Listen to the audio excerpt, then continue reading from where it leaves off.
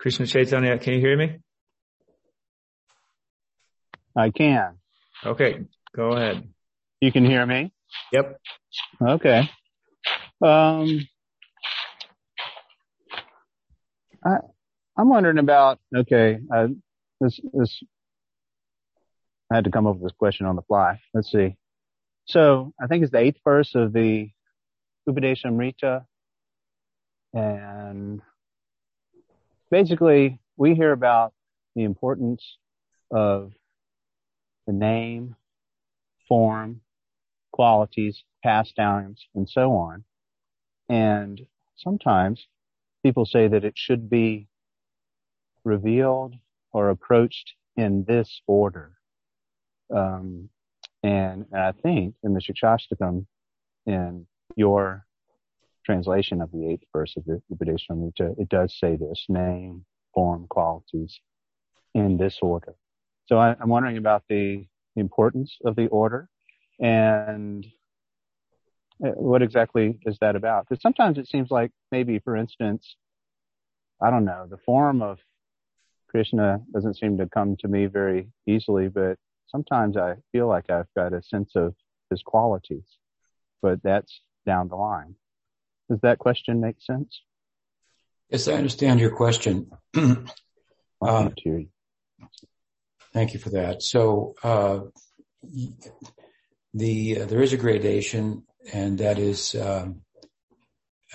explained by Jiva Goswami in the Bhakti-sindhu, and others have followed his lead as well. Can you hear me, everyone? Krishna? Yeah. You went to English and mute original, right? Oh, I didn't do that. I'm sorry. Let me do that now. English.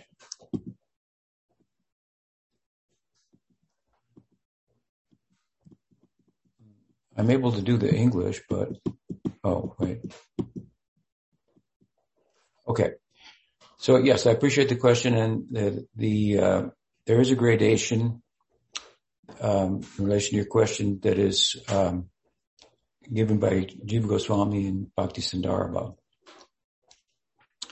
And, there he explains that this gradation in relation to smaranam. So smaranam, there are both different levels of smaranam, from simple remembrance, which could include studying about, and in that way remembering the Sambandha Gyan, and actually consciously withdrawing the senses from sense objects, pratyahara, dharana, the positive side, if you will, from withdrawing the senses, concentrating on Krishna, his name, his form, his qualities, as may be the case. Dhyan, actual meditation, Dhruvanusmriti, is kind of a deeper, fixed, prolonged, and samadhi. I think that's the gradation he gives. So while there's a gradation within smaranam, as I've explained, he also gives a gradation in terms of applying that gradation to the name, to the qualities, to the form, and to the leelas of Krishna. Now we hear repeatedly the efficacy of chanting the name, and we don't hear in the same way the virtues, if you will, of hearing about the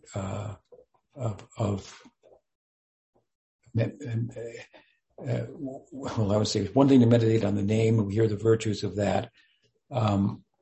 Chant the name to meditate on the name. We would refer to, let's say, japa as dhyan, so a meditation on the name.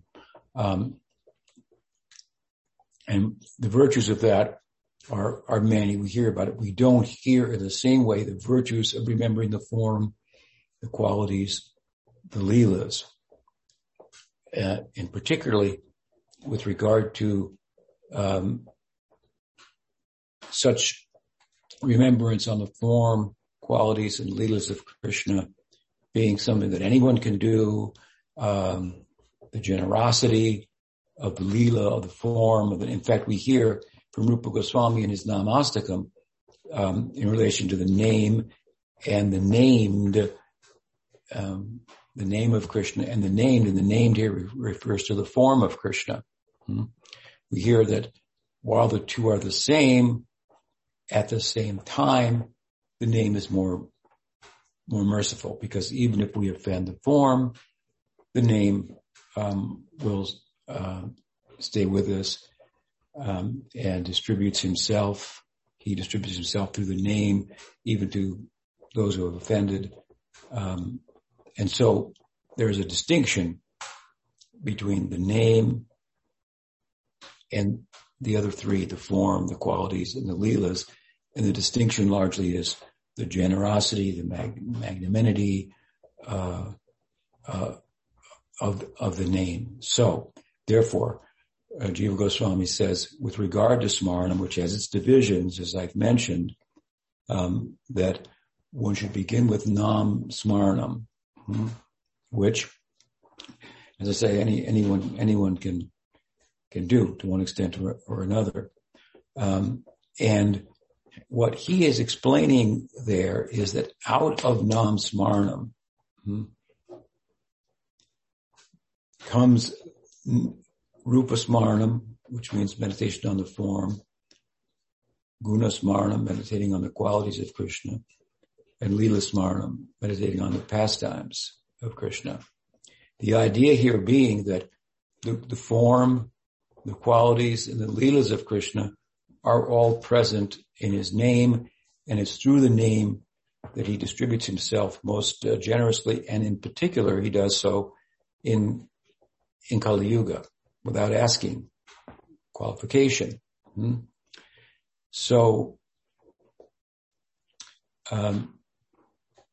as he's speaking about it, if we chant the name, and I was speaking last week about just hearing the name, well, inside the name is the form, the qualities, and leelas. So they'll come out. They'll, in the context of chanting, the mind will start, the form will appear of Krishna on the mind. Rather than taking the mind and trying to fix it on the form, it will arise naturally. Now,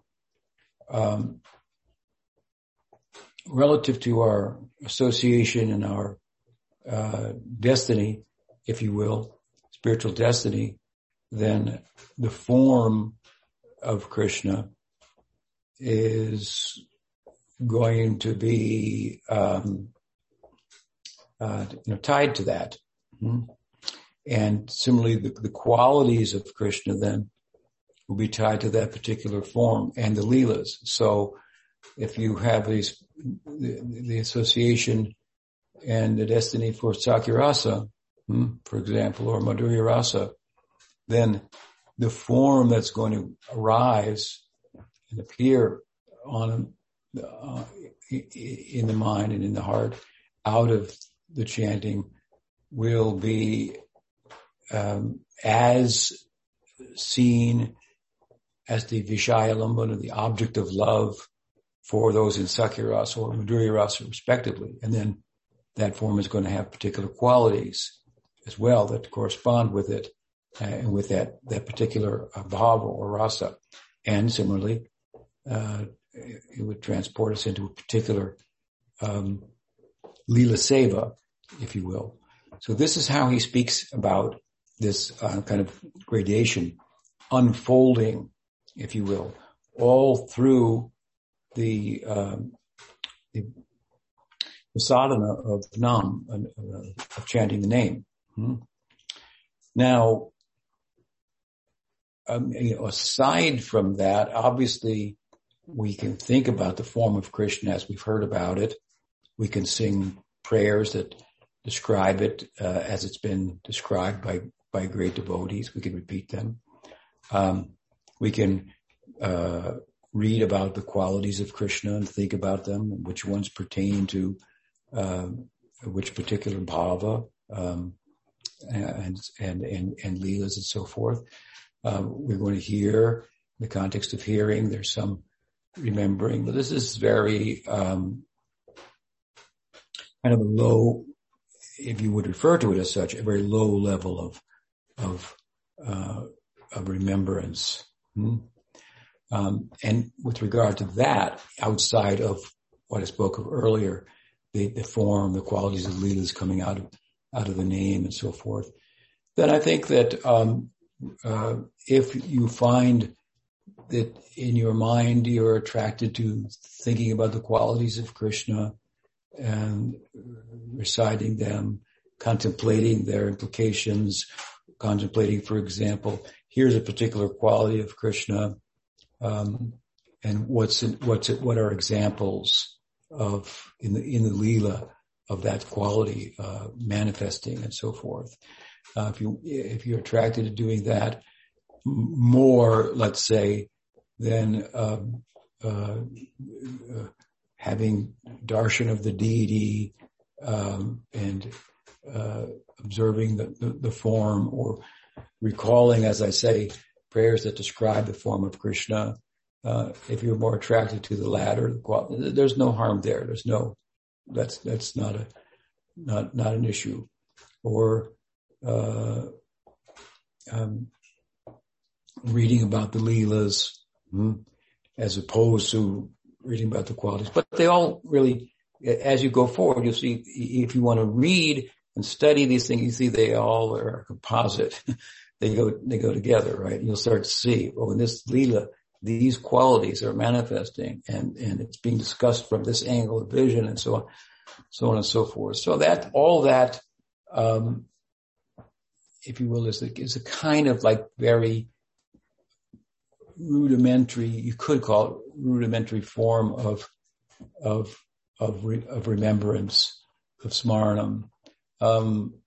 What you hear about, in what you talk about, you're going to remember. So in that, I wouldn't say that there's necessarily any restrictions. First, don't think about the qualities. You should think about the form first. Or don't think about the qualities. Leelas, you should think about the qualities first.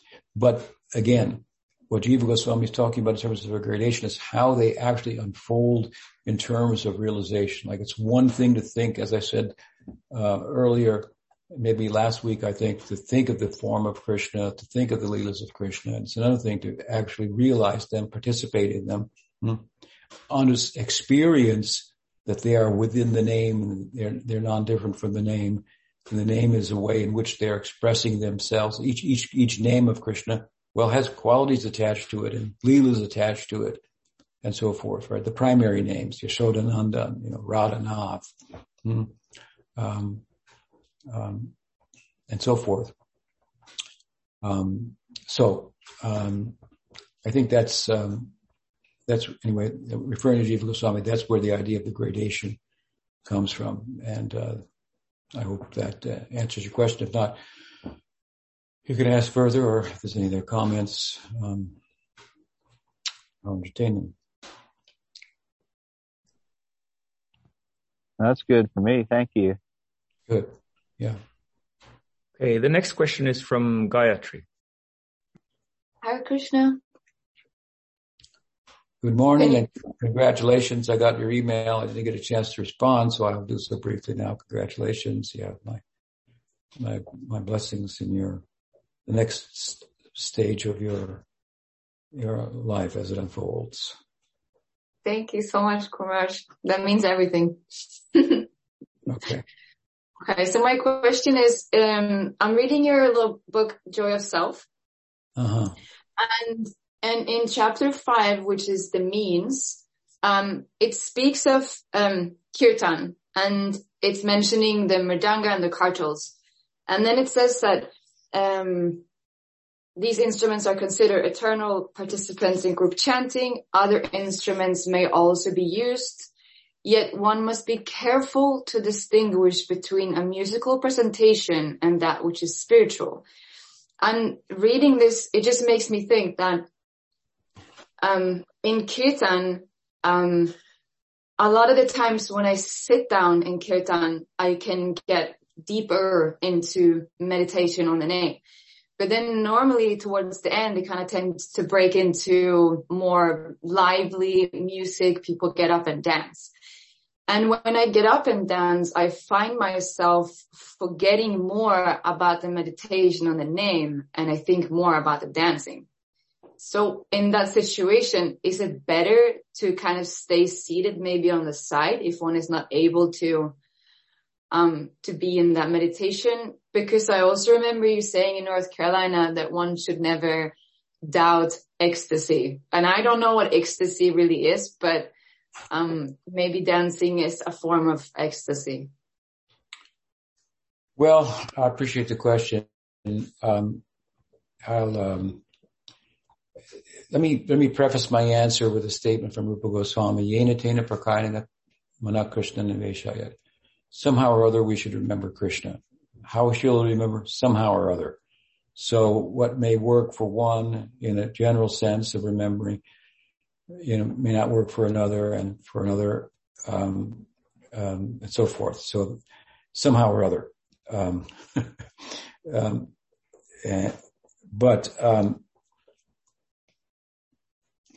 ISKCON as an organization, which I was born in, if you will, as a disciple of Vishnupada Sri Bhaktivedanta Swami Prabhupada,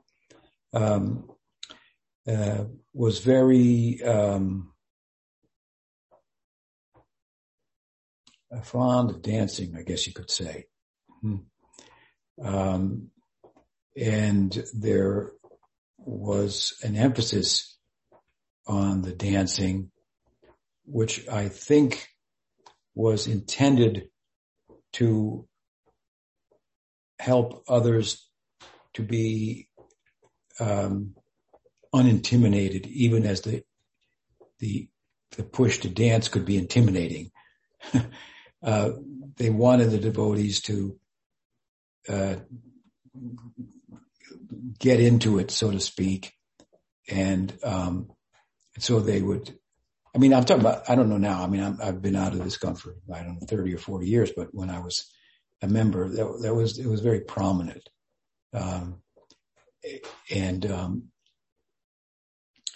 and by contrast, Gaudiya Math, the kirtans were not at all like that, and dancing was only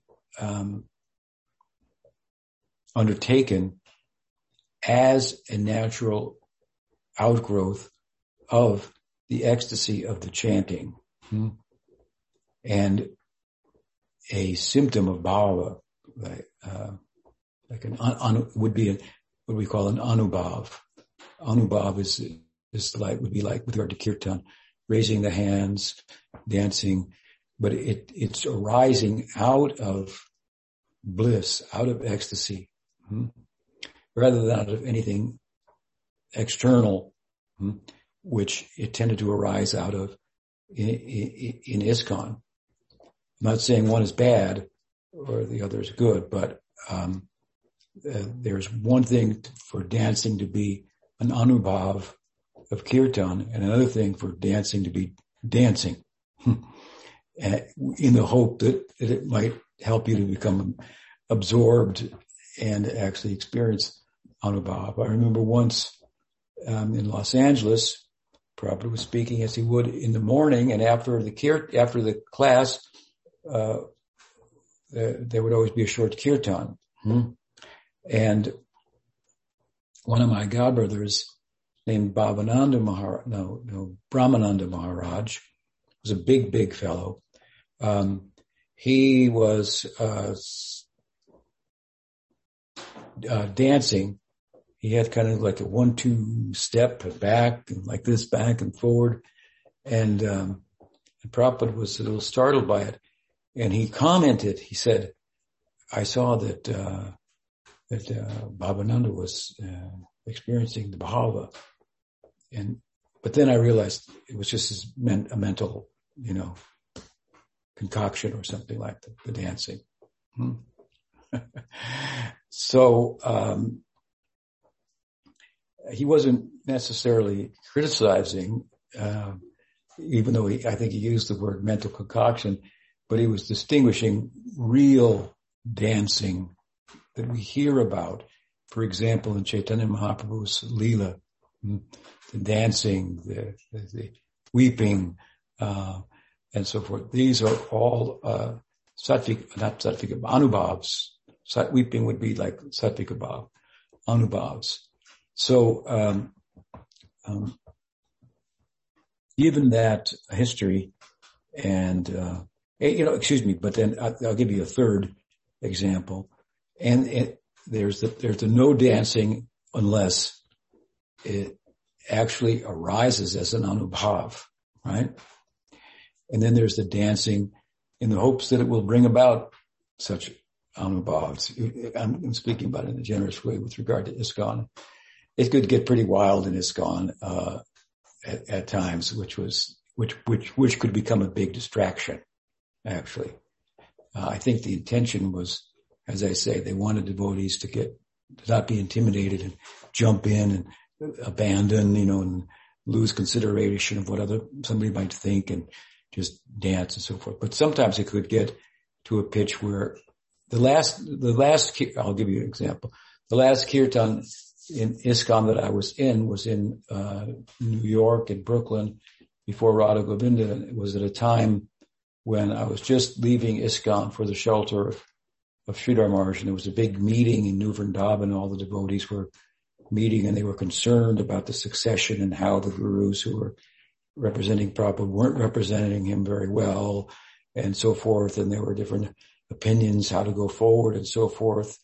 And of course, I had come to the conclusion at that point that I should take shelter of Sridhar Maharaj, which wasn't a popular opinion at all. And on my way out, I think I was flying out of New York or something like that. Anyway, I was there, and I was in the Brooklyn Temple, and they had a kirtan, and then during the artik, and they made a circle. They put a guy in the center, and he started doing what they call like a break dance, like a Michael Jackson or something like that. And I was really turned off because it was very much of a distraction from what was really what the kirtan was about. And I took it at the time as, I'm leaving. I'm doing the right thing here. Now, again, I don't want to criticize ISKCON and overly, but the dancing get to a point where it was a total distraction from what was going on. The tension of it was initially and my understanding was not to result in that. But aside from that example of ISKCON and an example of Gaudiya Math, there's another example of the dancing, and that is, there was, and this is more common in India, but there was the devotees in England were doing kirtan, and one Indian gentleman was coming to the kirtan, and during the kirtan he would fall on the ground and roll and get up and dance, and the devotees didn't know how to deal with it. And so Prabhupada said, kick him in the head and see what happens. Something like that, when he was rolling on the ground. The implication being, if he was really in the ecstasy and the expressing the anubhav, or even the sattvika bhav of pralay, passing out, and so forth, if you kicked him in the head, he wouldn't notice it. But if he got up and complained, you'd know, see, you're faking, which is the latter was obviously the case. So there's the imitation of bhava, dancing, even imitation tears, rolling on the ground, and so on and so forth. That's one thing. And then there's the dancing with the good intentions, trying to get people fired up, as they would say in ISKCON, and so on, right? And then there's your example of Gaudiya Math and so forth. So I think that, having said that, the dancing is only as good as it's not a distraction. And if in your particular case as an individual, you find it to be distracting, potentially, then you should you should remain seated if it's helping you to become more absorbed in the chanting.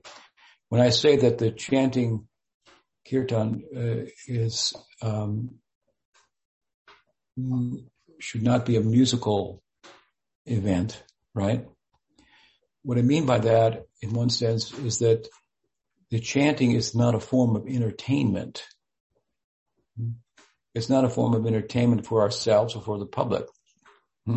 That would be the antithesis of what kirtan is, right? It's an act of devotion for the pleasure of Bhagavan. Now you can, for the pleasure of Bhagavan, try to make the kirtan more artful, right? And have someone play the mridanga who actually knows how to play the mridanga, and the kartal, and so forth. But Bhaktisiddhanta Saraswati Thakur is said to have been very cautious about this, because in Bengal there are lots of kirtaniers, and they're professional kirtaniers, and he wanted to distinguish the kirtan of Gaudiya Math from the professional kirtaniers who would chant, and it would be musically very attractive, a genre, in the genre of like folk music, right, with the khol of mridanga and the kartal. Maybe they'd bring in an esaraj, an Indian violin, or the harmonium, which is a German instrument. It's been incorporated, and they could chant for a long time, and be very musically attractive. And then afterwards they'd smoke bidis and, whatever. And so this was the professional kirtan that he wanted to distinguish his kirtan from. And so, I wasn't there, but we've heard, and I heard repeatedly, that he would sing often in kirtan himself, leading and sing off key, on purpose, something like that. So that's an extreme, right? But he wanted to distinguish. I remember, in ISKCON, one year in Mayapur, they decided to have a kirtan competition. And so the leading kirtaniers from the temple in Chicago and New York and Los Angeles and London and Berlin and so on and so forth, they all had their kirtanier, kirtan leader, and they were got up on a stage, and they would have kirtan, and then there would be a judging. And, I think they did this for a couple of years. But I think that the second year, when Prabhupada closed the whole thing down, they also invited some local, Bengali kirtaniers, some professional or semi-professional groups. I don't know all their background and so forth, but Prabhupada, anyway, he closed it down. He didn't like it. He thought, I would say, that it was getting on, getting away from, what it's about, and serving as a distraction. Nowadays there's all kinds of kirtan that, that runs the risk of being, really a form of entertainment, and you see, the album cover, and there's the three guys or gals or whatever on there looking like they would on an ordinary, music album, and, we've made it, and accomplished artists, and applause and so forth. So you want to be a little careful about that. That involves a lot of people. But what does it involve a lot of people in? It depends. So I'm giving you some, longer, if you will, history of the affairs. Chaitanya Mahaprabhu didn't incorporate other instruments, only the khol and the kartal. I don't think Bhaktisiddhanta allowed any other instruments. Harmonium, Prabhupada played the harmonium, and it made its way in, largely, but I think that the khol and the kartal are percussion instruments that, don't lend themselves in the same way, as other musical instruments do that can take it in a musical direction, which is, not what you want to do. That said, I mean, there are kirtan styles developed by Narottam Thakur and who's the other prominent one? I forget, that are, musically proficient or adept with regard to percussion and so forth. And it's not that obviously, again, if we're going to perform for Bhagavan, well, you want to do it nicely, right? You want to do it musically nicely and so forth. But that said, really, it depends on the heart of the kirtaneers and each individual devotee in the kirtan. That's what Bhagavan really tastes, embraces, and so forth. But just like you want to cook very nicely, right? So you want to instrumentally or musically do it nicely. But again, for the pleasure of Bhagavan, this is for Krishna, for Radha and Krishna. This is why we're doing it. So those are some thoughts. Does that help? Yeah. So what I understand is that we need to just check in with ourselves continuously what our intention is if we are actually making the offering to Krishna. Yeah. And then if we cannot stay in the meditation, we take the means necessary to remain in that meditation. Not only with yourselves, but we're to check in with who are the kirtaneers and what is their intention as far as we can tell. There are statements from our paribar to the effect that one should not enter the kirtan that's not conducted under the auspices of Shuddha Bhakta, a pure devotee. So nowadays that might be a little hard to figure out in a big organization like ISKCON, which you're affiliated with somewhat there because you're living at that, what's it called? The Bhakti House or something? Krishna House. Krishna House. In Gainesville, Florida. ISKCON has a lot of different, kirtaneers, and I think, you can't just say, well, it's because it's an ISKCON, it's bona fide, because ISKCON's bona fide. You have to be a little bit, thoughtful, not only with regard to your own intentions, but, as best you can ascertain what are the intentions of the kirtaneer. And I suppose they all have basically the right intention, but anyway, yeah. Thank you so much, Kumaras. Okay, thank you for your question. Raj, I had a quick follow-up. So you mentioned that in the Gaudiya Math, dancing is more like supposed to be like an outcome of bhav or outpouring of bhav. But interestingly, like dancing in front of the deities is one of the 64 angas of sadhana-bhakti. So I guess, is it that you can do it as sadhana as well? Apparently. I forgot about that anga of given by Rupa Goswami. He says it, dancing before the deity, yeah. Kirtan. Something like, I just looked it up, it's like learning to dance before the deity or something like that. Well, yeah, I think that, okay, right. Now, I think that what that really refers to is more like when you arrange a dramatical or, performance, like, for example, in Jagannath Puri, Ramananda Roy was training, ladies who were, owned by Jagannath, if you will, to dance, in, what would you call it? Dance performances that depicted the Leelas, glorified them, like your Bharatnatyam, like Gaurangi Priya has a Bharatnatyam school, Prem Vidyalaya, I think we call it, and so she teaches young girls how to do the Bharatnatyam, and they enact with different gestures and motions and so forth, what is being talked about in the corresponding kirtan, and so this is the a kind of form of dancing before the deity that would be an anga of sadhana-bhakti.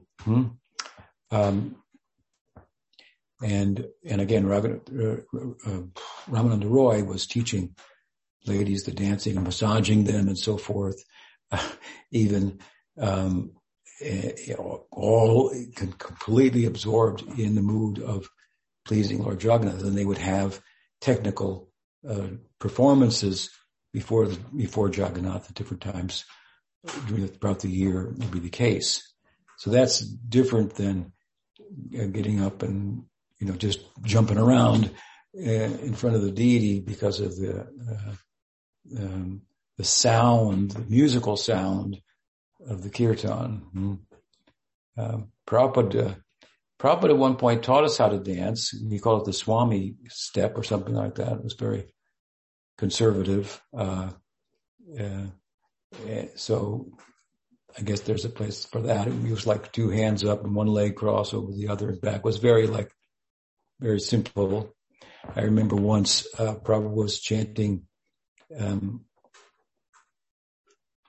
as he would before the class, Jairada Madhava, and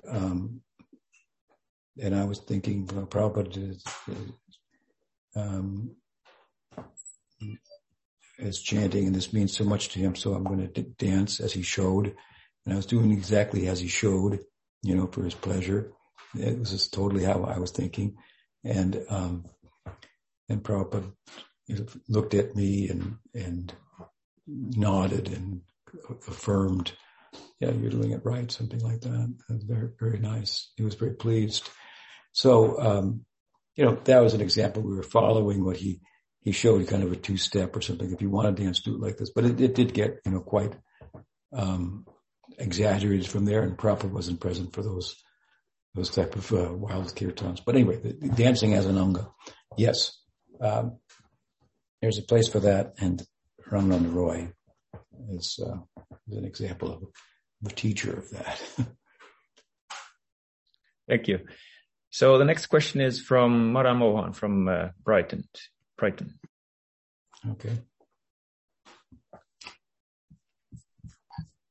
Hare Krishna, Guru Maharaj. So my questions related to the three aspects of the absolutes. So it had me thinking. We were studying the Gita locally, and so it's a two-part question. First, that Brahman is sometimes said to be itself is consciousness, like Brahman is consciousness, or the basis of reality or existence. And then Paramatma is said to be cognizance of this existence. So I was wondering what cognizance is lacking, if at all, in the Brahman feature, considering its consciousness that's there in the Paramatma feature. And then also related to that, some say that we pass through these realizations, but it seems, at least to my understanding from a bhakti perspective, that we focus on Bhagavan, and as a result of those realizations, one also has realization of the other aspects of the absolute, if you will. But of course, you wouldn't focus on Paramatma, for example. So I was wondering if you could clarify that, if it's one passes through stages of realization, or one it's just kind of a side effect, if you will. Right. Yeah, I appreciate the question. Well, I think that the Brahman realization, the Brahman feature of the absolute, which is nirvishesh, it's without qualities, without differentiation, and so forth, that it is a, if you will, it's rather abstract, but contentless.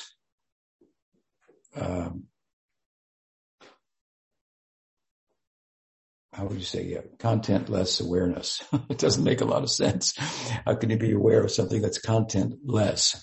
Well, the example to help us appreciate Brahman realization is deep sleep.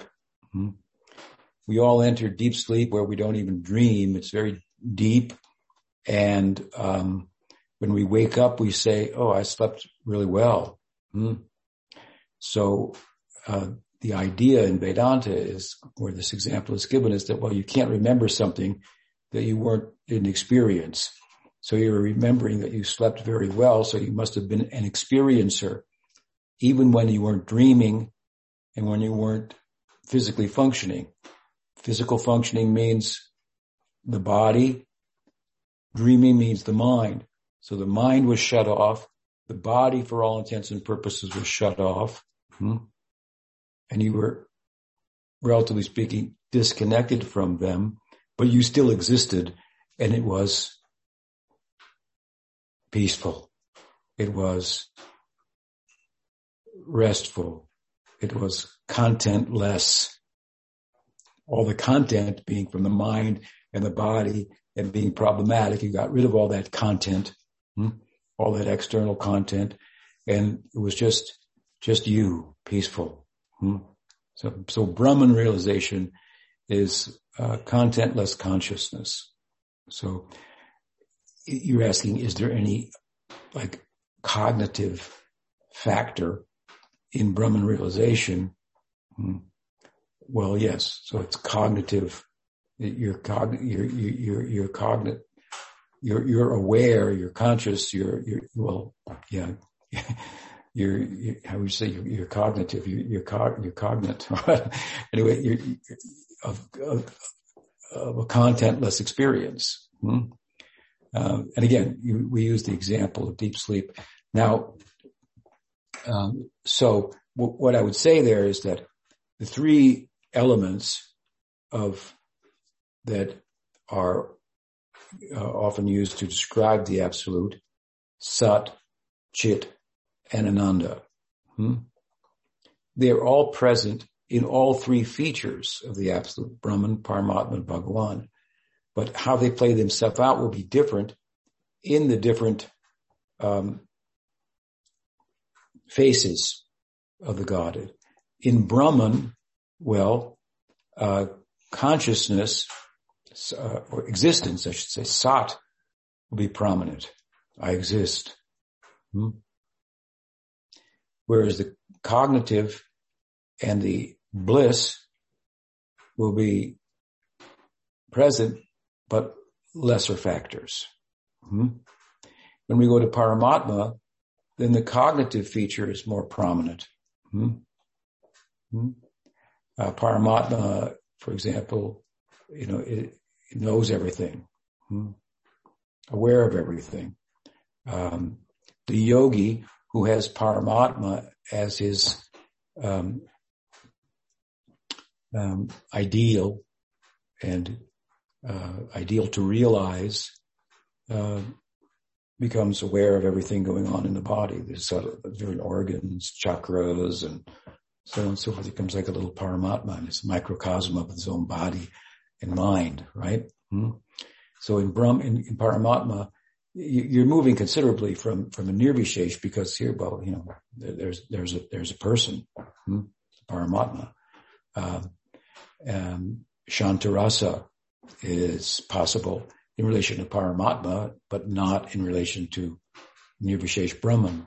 And in Shantarasa, one is not interested in the qualities or the leelas of Bhagavan, but the beatific vision of Paramatma forehanded, all knowing. So cognizance, well, the cognitive factor, Chit, is more prominent in the Paramatma realization, but obviously, existence is also there, eternal existence, and bliss is also there. Now we go to Bhagavan, and within Bhagavan, if we go to Krishna even further, Swami Bhagavan, then the more you go in that direction, the more the bliss becomes prominent. And existence and cognizance become lesser factors. So in Krishna consciousness, for example, we love Krishna. Love means bliss here, ananda.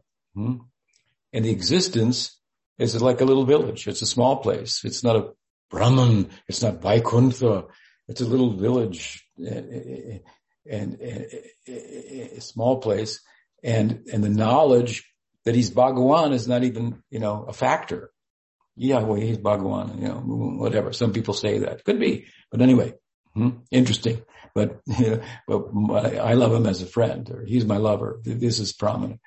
So the equation will be different in terms of how the Sat, Chit, and Ananda play out in relation to each face of the Godhead, Brahman, Paramatma, and Bhagavan. Now that answers hopefully the first part of your question.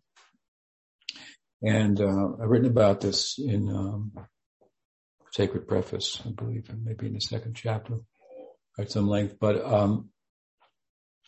second part of your question is whether we progress through Brahman realization and then Paramatma realization to come to Bhagavan realization. And the answer to that would be no.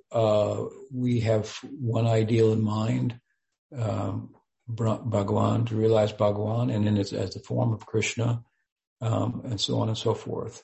Now, in the context of becoming Krishna conscious, then we don't pass through Brahman realization and then go to Paramatma realization, and then come to Bhagavan realization.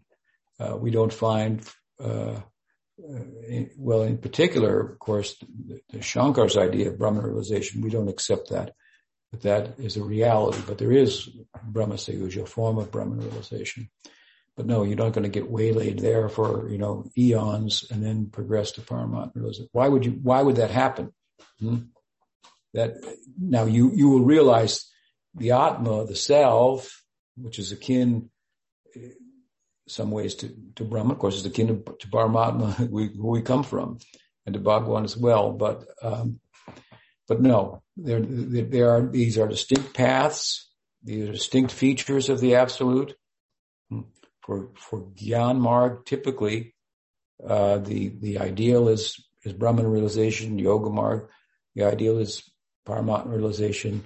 Bhakti Marg, the ideal is realization of the Bhagavan feature of the Absolute. And the paths are distinct. They're different from one another, so they lead naturally to different faces of the Absolute, different degrees of penetration into transcendence. That help? Yes, thanks very much. Okay, thank you for your question.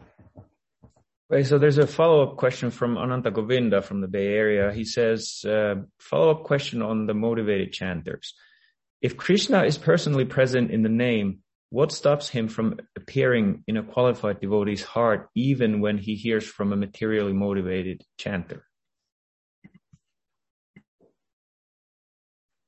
Well, it depends on the level of the devotee's own standing and realization.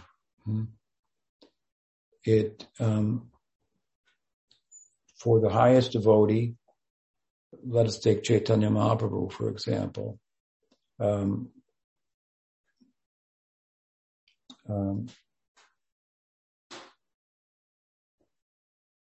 Well, just by seeing a rain cloud, he would pass out. Right?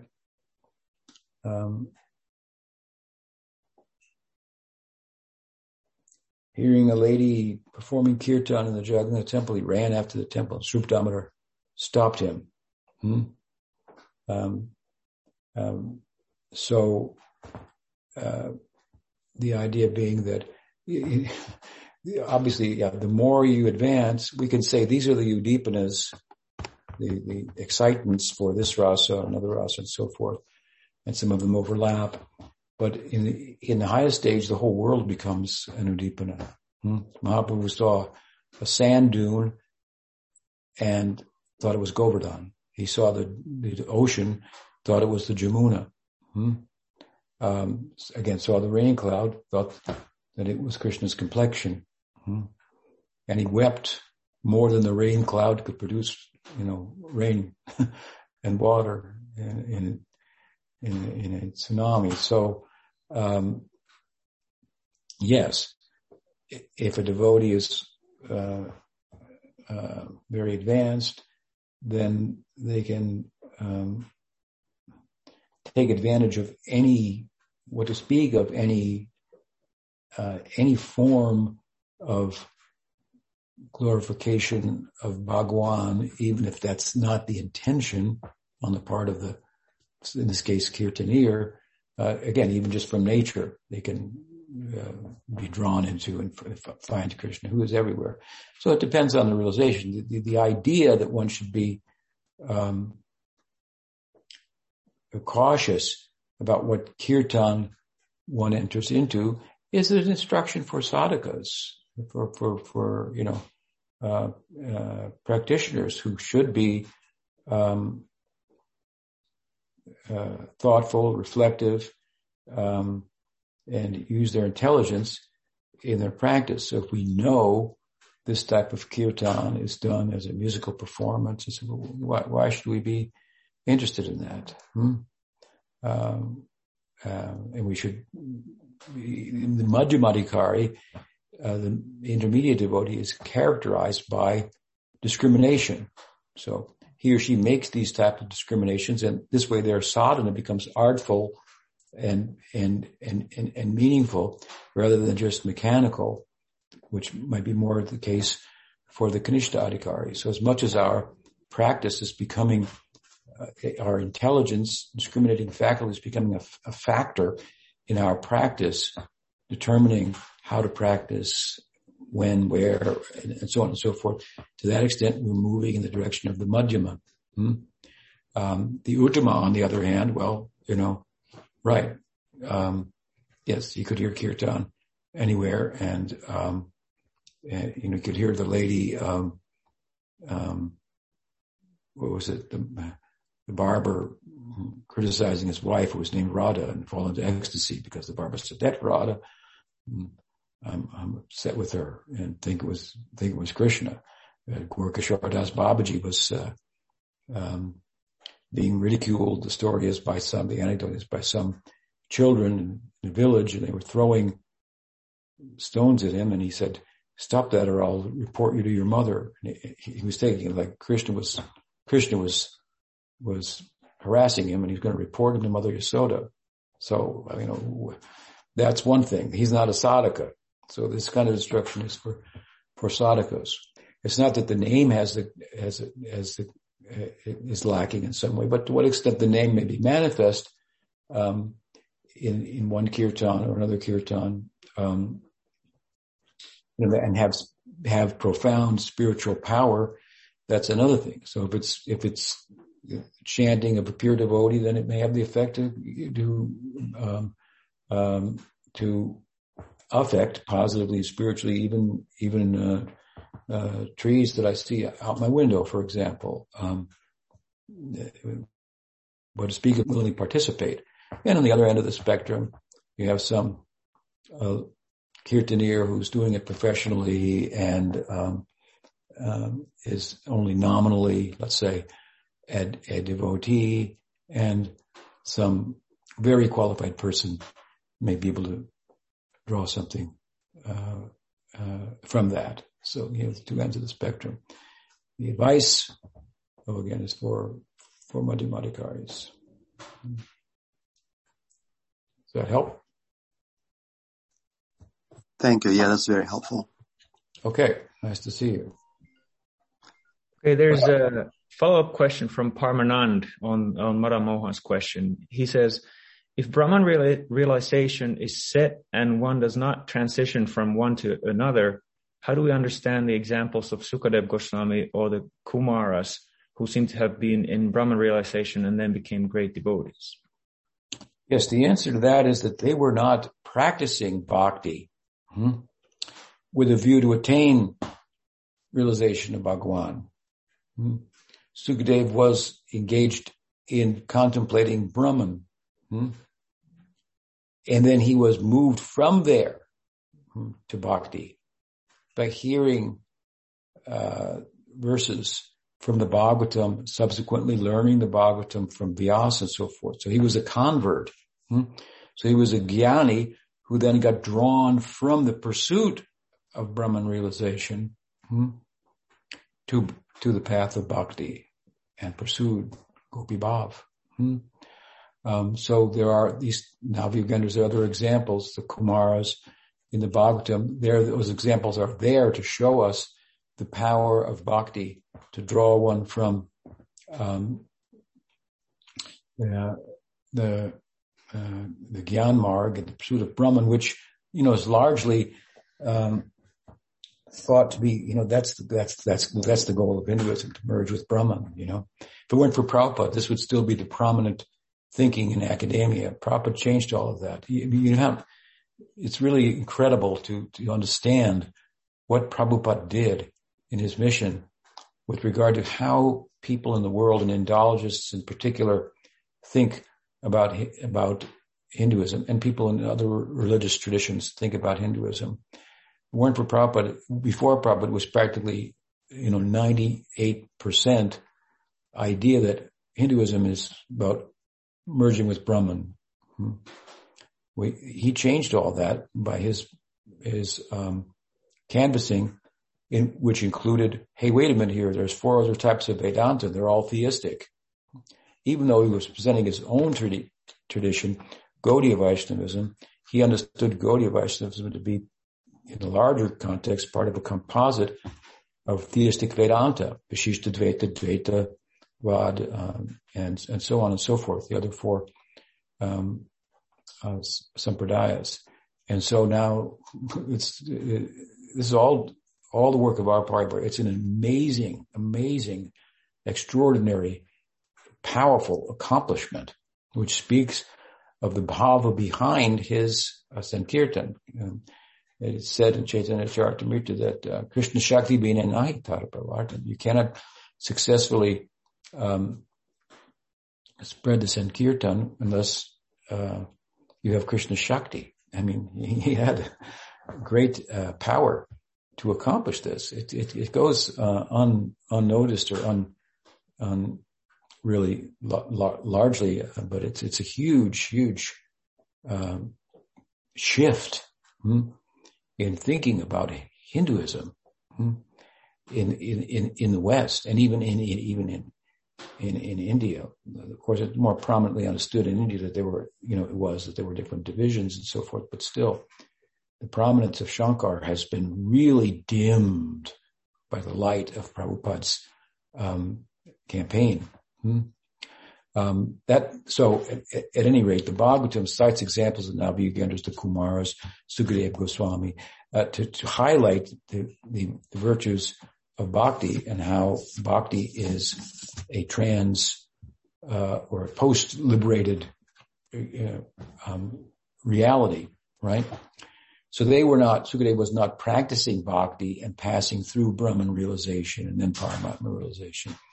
He was practicing Dhyan and got converted to bhakti. That's a central story to the whole of the Bhagavatam, right?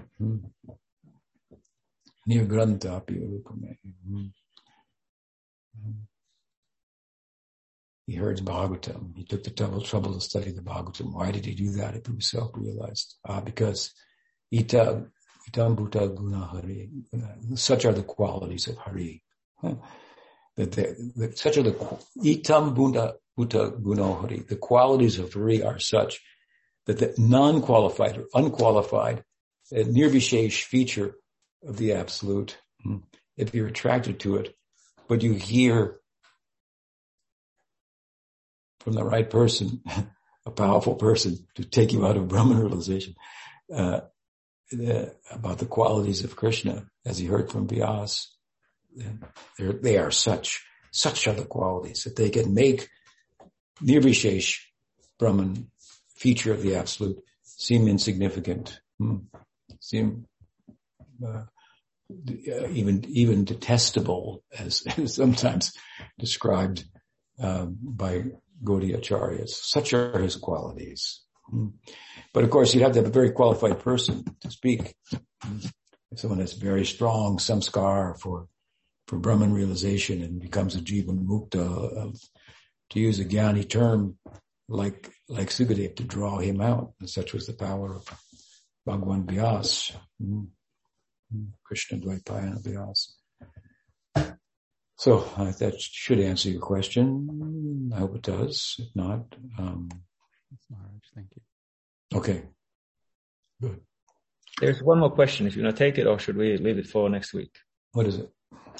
So it's from Rasa Kelly. She asks, or she says, names have always been very significant and fascinating to me. I have always wondered about our initiated names. In some traditions, ritually given names are thought to express a quality that the member has inside that the teacher may see in them, that they can aspire to express and fulfill as they grow in practice. Sometimes these names are inspired by the teacher's relationship with the student or revealed in meditation to the teacher as the initiation approaches. Do our names in this tradition have a deeper significance than we should meditate on? Or are they simply a marker of us as devotees, which of course is certainly significant in and of itself? Thank you. I think the latter is more the reality, and the name Das, Dasi is the emphasis to give a name of Krishna and the servant of Krishna. Is more the reality when you get particularly to a larger kind of a situation, like for example, in Prabhupada's mission, he had many, many disciples. Mm-hmm. Now, if you're in a smaller setting, with a few disciples and a guru, which is more of the classical kind of a setting in the past, then the guru may give a name that has more correspondence with the nature of the person whom he understands, having spent time with them, personally, in terms of their identity in this life, and connecting it with, their prospect of transcendence. There is a method for choosing the name given in Hari Bhakti Vilas that has astrological considerations. An abbreviated form of that was employed by Bhaktisiddhanta Saraswati Thakur, assuming, as he did, I would say, that the Hindu parents that gave the children the name took into consideration astrological insights on the natal, chart. And I forget the detail of it, but from an astrological point of view, dependent upon, precisely the phase of the moon or something like that, then a name would be given, and then Bhaktisiddhanta would keep the first letter of that given name, and if it was Hari, then I think he would keep it. When he gave harinama, when he gave mantra diksha, he might change it, like to Haricharan Das. Prabhupada's name was Abhay Charan, and he gave him the name Abhay Charanaravinda. Or he might change it more, depends. Some names would be that children have wouldn't necessarily be in relation to Vishnu. So he followed that, to some extent. In the Braja Leela, it's said that the girls were all named after Lita, Vishaka, Radha, and so forth, after the wives of Daksha, which I think correspond with different phases of the moon. So relative to where they were when they were born, astrologically speaking, then they would get a name like that. So there are that, and that's of course, now what to do about that, right? Your name is Harry or Bob, and those considerations weren't in place, and so on and so forth, and so it's a little more difficult. And he, take my situation. Well, I have disciples from different countries and so forth. I'm not living with them, and so on. But I as much as I know a person in terms of their present reality, and if I can detect some spiritual background in them as well, which is not everybody has that to the same extent, then I will try to come up with a name that would have a little more significance in the way that you're asking about. But if I'm not in that situation, then I would tend to try to give them a unique name anyway, as far as possible. So given that, I think we have to gravitate more towards Dasi. This is the surname, if you will. But you have a nice name. I very much liked giving that name to you. Thank you for your answer, Maharaj. Okay, there she is. Are you in Canada? Yes, I am. Yeah. Toronto? Yeah, slightly outside now, but I was when I was initiated, yeah. Can't hear you, but you see you're nodding your head somewhere in Canada. Yeah. Sorry, I don't know why it's not. Yeah, but thank you. Okay. All right. Nice to be with you all. And, I think I will be here again next Sunday. What date is next Sunday? Yeah, I think it's just before you leave for Chile. Right. I don't know if I'll be broadcasting from Chile and Brazil. I'll be there for 2 weeks, but look forward to being with you all next week. Gaur Bhakta Vrinda ki jai. Gaur Premanande. Shri Guru Maharaj ki jai.